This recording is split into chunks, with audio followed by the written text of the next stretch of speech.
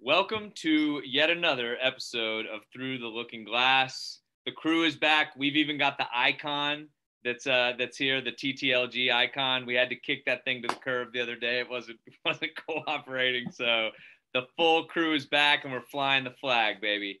All right, so we've got an awesome episode for you guys today.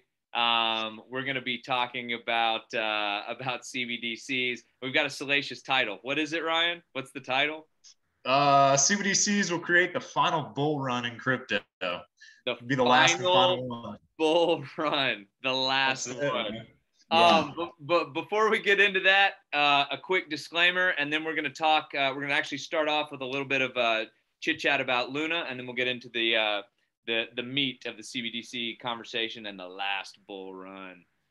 So just a quick reminder: anything that you see on this episode of this channel is meant for entertainment and informational purposes only. We are not financial advisors, and nothing that you see here is financial advice.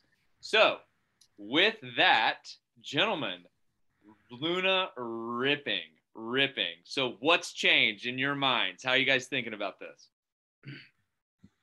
Well, I mean, Columbus 5 is obviously here to stay. So that's obviously a bull thesis just in itself. So I think that's why I've seen a big rip recently. You got new projects coming out. Nexus just came out. They did the pylon swap thing. You got Terra World, right? So there's a lot of influx of money coming around. Gorgie, I know you want to talk about your investment strategy now because I know that's changed, right? Right. I mean, I stopped buying Luna. I was aggressively buying in the low 30s, upper 20s. And since it ripped, I stopped buying and I'm holding, not selling, but I'm holding. And it was very clear. It's very clear for me. I'll continue holding. I'll accumulate again if Luna goes under 35, I think, or especially if it goes under 30, which probably if it happened, it would be just a quick dip. And it's now testing the previous resistance levels as supported 43, 44 range. If that stays and holds, we expect it will, it can shoot over 50 and just, we may never see 20. But what's changed also is after all of our analysis, and I personally was very much against borrowing against Luna, and we've discussed how borrow works and how significant it is. I've moved to borrowing, and what's changed for me is this is the best way to borrow against a valuable asset, what Terra offers with the borrow against Luna and BETH. So big change for me is I used to borrow against my Bitcoin assets at other lending services, other like BlockFi, Ledn, Celsius, a bunch of others offer borrow, right? Lending services. But now what I'm doing is I'm actually paying off these loans with some of the UST that I've borrowed against Luna. And some of the Bitcoin will be converted to Ethereum and Ethereum, especially now with the Bitcoin Ethereum ratio dropping significantly as Bitcoin rose. And then effectively I'm not fully paying off the loans, but I am transferring them from Bitcoin loans to a BETH loans on Terra, which not only give more yield, but also give additional collateral diversification in case Luna has a lot of volatility. Ethereum certainly doesn't have the same volatility. So it actually will give both balancing and additional profit. So I think that's a fantastic strategy. Also, I believe in Ethereum, even though we all agree that the future is likely Terra and some of the other DeFi projects. So you're still, I'm assuming you're still LPing a bunch of stuff, right? What LP pools are you in? Not as much. So I grew much more conservative after LPing into some new projects and just having just huge price volatility. Some of these like Terra and others have a lockup period. Altered, I think, has a lockup period. So right now it's a little bit of Anchor, a little bit of Pylon, a little bit of Terra World. Thank you guys for bringing that up. Ryan, I think you alerted us to that. But actually that's probably a third of what I have borrowed. The other third is in UST earn, like deliberately not going for big growth. And the other third is actually spent. It's spent on Luna, buying Luna. It's also spent on clearing my loans. So that's a little risky, which means I don't have enough collateral to cover everything I've borrowed. So the bet is Luna is not going to $10. If Luna does go below a certain level, I will have to sell some collateral to rescue myself. And of course, you don't want to do that because you'd be selling B Luna to Luna at a low levels and selling instantly and paying all the fees. But rescuing the rest of the collateral would be done as a last measure in that way. Okay. What, Joseph, what's your search say? The simulation? Simulation, bro. Oh, simulation. Well, okay. So what are you in these days? Well, I think that we're in a simulation and none of it matters. No. So, so I have to say that my strategy on this has kind of been to basically sweep up. Like, I'm thinking about this in terms of trading for tomorrow, not today, right? And so the way I'm thinking about this is like, I basically I kind of did a survey and I was looking at the most resilient assets within the Terra ecosystem, but that also leave me a little bit of room for upside. You see Anchor, that's pretty resilient, and like amazingly Pylon's pretty resilient. Like it trades within a pretty tight band.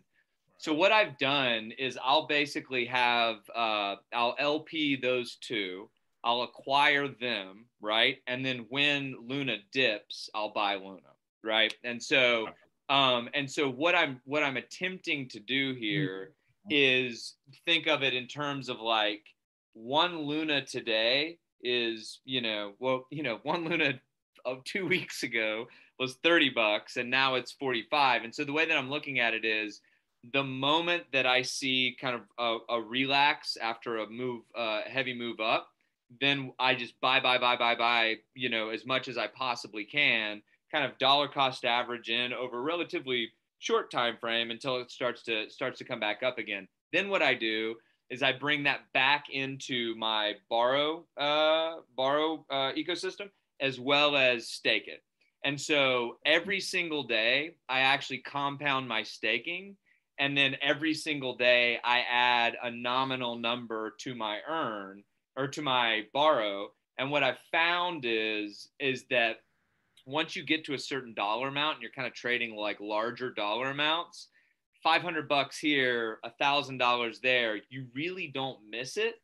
But it ends up adding up in the long run. So when we were at $14, $20 on Luna, I was kind of using the same strategy. And then all of a sudden it's like, holy hell, I've got like all this borrow room, that I didn't have. So that's been kind of my approach. And then I'll also take, a smaller amount, and I'll take flyers on kind of new projects. But I totally agree with Georgi. Man, I don't know. The Star Terra thing, like I don't know. I think this is the brilliance of the Terra ecosystem. I really want to do something with these projects. Like I don't want just to like take a flyer on Meow token and make and make money, right? Like well, I mean, what's more interesting to me is like, okay, now what, right? And so like, what's the next thing? And so like, I mean, Star Terra, it was cool. I like the idea, but I'm like ready to see what happens next with Pylon. Like I'm slowly accruing, some LPs. Again, it's kind of same idea. If I earn, X number of LPs in a day, then I'll take a nominal percentage of that and then put it over into the governance token. I'm doing the same in ANK, and then I'm just kind of like keeping that there until it's like an interesting amount of money, because again, like ANK for me in the long run, I think there's a pretty good bet that it could be like the go-to savings protocol. I think there's a pretty good bet that like, Mirror, I don't know, it's going to have to get its shit together, but could be kind of the go-to mirrored assets kind of protocol in the long run. and Pylon just makes so much damn sense in terms of just how it's configured and what it's set up to do. Yeah. And so anyway, that's kind of the way that I'm thinking about it. And, you know, again, to me, it's like, it's all about kind of like making sure that I'm sweeping up what feel like crumbs today, because tomorrow they absolutely will not be, right? And so, you know, I mean, I was blown away doing buys now with like, I'm like, that's a, you know, that's a respectable amount of money, and it's like you're getting not like, a oh wait, that's only a couple Luna. What happened yeah, here? man, and it wasn't too long ago, you guys, when I mean, we were buying when it was, you know, single digits, right? Yeah. Like, I mean, we were absolutely so, you know, all that is to say is that like that's kind of what's changed for me. I think more projects are going to come up, so we got to get pardon my language, we got to get the well, I'm not going to say it, but we got to get the BS meter up, you know, making sure that that's tuned in. And then yeah, man, and then just you know, but I don't want to yield chase as much. And I kind of want to stick to like the, you know, the OG protocols that look like they got a ton of upside, and then experiment with some of the new ones that are coming online. Great strategy. Interesting. Yeah. Totally agree with the approach. Yeah, I mean, I'm still I don't want to say I'm yield chasing, but I guess I'm still yield chasing. I don't know, whatever. But no, I mean, I'm kind of in the same boat, like kind of almost repaying my loan on the rips and then buying with the LP on the dips, right? Nice. So like if Luna, you know, like when Luna jumped up to 50, I was like, well, I don't really want to buy at 50. You know, I'll go, well, I don't know if it went to 50. It was like 49 and change, right? But, you know, so I paid back the loan because I was like, well, you know, it's probably gonna fade a little bit, you know, and there's no point to buy it up here, pay the loan back, use 100% of that money to actually get that loan back down. And that's kind of my thought process. You bring up a really good point though, because one thing that I've been doing without a doubt is I will, during daylight hours, you know, I know we all spend a lot of time at our computers just with our jobs. During daylight hours, I'll take it to the limit, and I'll actually put that into something like Anchor. Right. And because like the interesting part here, I'll put that into something like Anchor, or if Luna looks undervalued, then I'll ride it for a day in Luna and just see what happens. But when I go to sleep, man, I mean, I repay a huge chunk. And I do that daily because it's just like, you know, I try to go in and out. Yeah, man. And it's like, I'm telling you, from a few weeks ago, dude, I mean, I was in a situation where I was just like, you know, trying to make sure that I had everything kind of put together, and it just kept dropping and dropping and dropping. So I think, you know, we're not at exit velocity just yet in this ecosystem. And, you know, I think that like, you know, I think we could be close, but I think until then it's like, I'm being a little bit more conservative. So not to say that I'm not yield chasing at all, but definitely thinking about it. Yeah. Yeah. I mean, I remember those days. Yeah. I think it was back when it was like, what, $30, 35. And then, you know, me and Gorgie were riding the lightning on, you know, 50% loan to value. And this thing just kept dropping. And we're like, oh man, here we go. Like, how are we yeah, trying to not get liquidated and trying to sleep at the same time? Like, yeah, it's tough, dude. It's tough. Yeah. But so I'm seeing that we've got a little bit of encroachment on our time here. Let's slip to CBDCs and the conversation around CBDCs, because are they going to be the result of the last bull run ever? So what do you think? Let's start with you, Ryan. What are your thoughts on this? That's an interesting perspective. You guys know way more about CBDCs than I do. Yeah. But as you guys know, with anything with the government, right? You know, it's a touchy subject, and you know, sometimes they get it right, sometimes they get it wrong, and you know, I think we're probably all in agreement that they'll probably get it wrong, right? So, you know, it'll be interesting to see, right? I mean, Bitcoin's up, Ethereum's up. You know, with this implementation of all this stuff, you know, they want in your pocket, right? So I know they want in Gorgie's pocket with all those Bitcoins he's got. Yeah. Yeah. What do you think, Gorgie? Where's your head on this? So interestingly, I initially completely wrote it off, right? Governments, but then you look, European Central Bank, ECB, but then you look, China can be the first country to implement it. Switzerland, others are researching it. And there's no doubt that our government is actively researching it. I think there was a timeline of 2 years or something to come up with a proposal to SEC. And interestingly, there could be the aspect of adoption and convenience. So if the government implements that, you basically are getting a digital dollar, and that could really strengthen the dollar. And I think the adoption and people just taking something that is stamped and official will be just an extension of how people now accept everything banks do and the Fed does and printing of money. So people may not like it, but they may accept it. And then that will start competing with decentralized stablecoins like UST. So that's a very interesting thing. Long term, what could happen is this massive adoption, and through that, making stable coins and anything decentralized almost an underground illegal. And then maybe Bitcoin survives as a store of value, maybe it doesn't, especially if the government takes it to the next level and starts like digital gold or some other kind of form of capturing centralized gold value.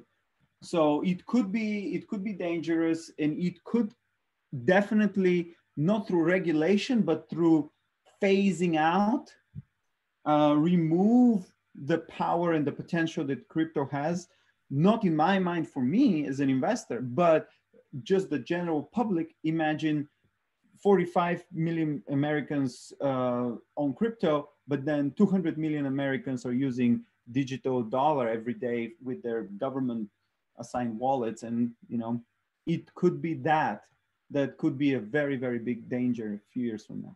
And I just want to say this real quick, and Joseph, you jump in here. It is a risk, obviously, with the CBDCs, because it's like, all right, well, if we're over here making all this funny money, obviously at some point we're going to want to spend it, because we're not just trying to make, $1 million in Luna just for shits and giggles, right? So at some point we're going to want to pull that money back out. So if CBDCs are introduced and that's a way for us to spend this money or asset, that could be the end of the bull run for the crypto market. You never know. Yeah. I mean, here's the thing. I think the genie's out of the bottle with crypto. It's never going to go anywhere ever. Like, money is now a virus and it will forever exist. That's probably not the best way to put it, like current times considered. But, it's the genie's out of the bottle. The second kind of more crass way that I would put this is, like, let's say that you were super interested in buying, a human heart, right? Like, hold on though, you could do it. You could find somewhere in the world to go buy a human heart. Now, I think that would be insanely unethical, and I think it would be really fucking crazy that you would want to buy this. But my point is that black markets exist for the most ridiculous stuff ever that you could possibly think of. To think that the way that people, spend money is not going to be in gray and black markets, it's just not true. It will forever be, even when we move to CBDCs, which it's inevitable. I believe we will absolutely move to CBDCs. Right. And then the second part of that is that, I think the bigger challenge here in that evolution from what we currently do to CBDCs is that bankers have become, and by bankers, I'm saying I will include the Fed in this, right? These have become political entities, and their incentive is not to be honest with markets, right? Like, that's just not, that's not where, because they are political entities, they are motivated by political motivations, not by the numbers as they, it could be argued. There's a guy, Arthur Burns, in the 60s that was like cherry picking CPI numbers even back then, right? So like CPI is bullshit. This idea of transitory inflation is absurd, right? But it's like, again, if you can get most people to believe it, then that's fine, because Fed policy is aimed at most people. Fed policy is not aimed at the long end of the tail there. So, I just think that like that's the bigger problem is like, bankers are political. That's what they're motivated by, are these like political rationale. And I think that's problematic when you're trying to bring something that could be super disruptive to a burgeoning market that I think the promise of which I believe is just like efficient capital allocation on steroids. And I think that's a good thing. You mentioned something though I wanted to ask you about. So we all agree CBDCs will come and there will be some adoption. Do you think, and you mentioned it in your answer just now, do you think that will make crypto be gray markety, legal, like the Fed strategy and the bankers, financial institution strategy is to kind of outlaw it, make it like an underground movement, which kind of is now, but you're seeing the institutional adoption bringing it in, right? Yeah, not necessarily, okay. Right? Because I think the nugget here is taxation, but really tinfoil hat crinkling here, the nugget is really financial surveillance. Like that's real. So it's like, I should say it's taxation, enforcement through which would be financial surveillance, right? So like, it's going to be, here's your CBDC account, right? And then they're going to give basically the crypto market now, an avenue to be legitimate, right? So they're going to say, all right, well, you guys are using Terra, like no problem, transfer your UST to your CBDC account. And then once you do that, boom, then they know where you're at. You know what I mean? I just don't buy this idea that like, I sent you guys this article, and maybe we'll throw this in the show notes, but, I sent you guys that article about the IRS wants to look at your bank account. This guy named, Charles Rettig, I think, or something Rettig, who's like the commissioner of the IRS, saying, hey, this is the direction that we want to take, is that so that we can like observe what's coming in and out of personal bank accounts. I mean, these numbers were like, if $600 is in your bank account, right? They want to be able to take a look here. So I know we're tight on time here, but all that is to say is that, I think that we really need to be cognizant of the fact that when you give things up to the government, you don't get them back. Like it's a one-way street, right? So like, there's an answer here. It's about taxation. It's about financial surveillance. But, I think that like, you can spend a puka shell. Like if I will take your puka shell, then we can still transact. And no, that's not legal tender, but maybe I don't want legal tender. So, there's a lot of gray area there. But I'm gonna get you a puka shell necklace for the next episode, man. You're gonna have to wear it. All right. Yeah, dude. I'll bleach the tips of my hair and we'll put some Sugar Ray on the hi-fi, and we'll make it happen. All right, dude. Well, we got to wrap this up. Thanks for joining us today. We appreciate all the viewers we got here. Check us out on YouTube, TTLG _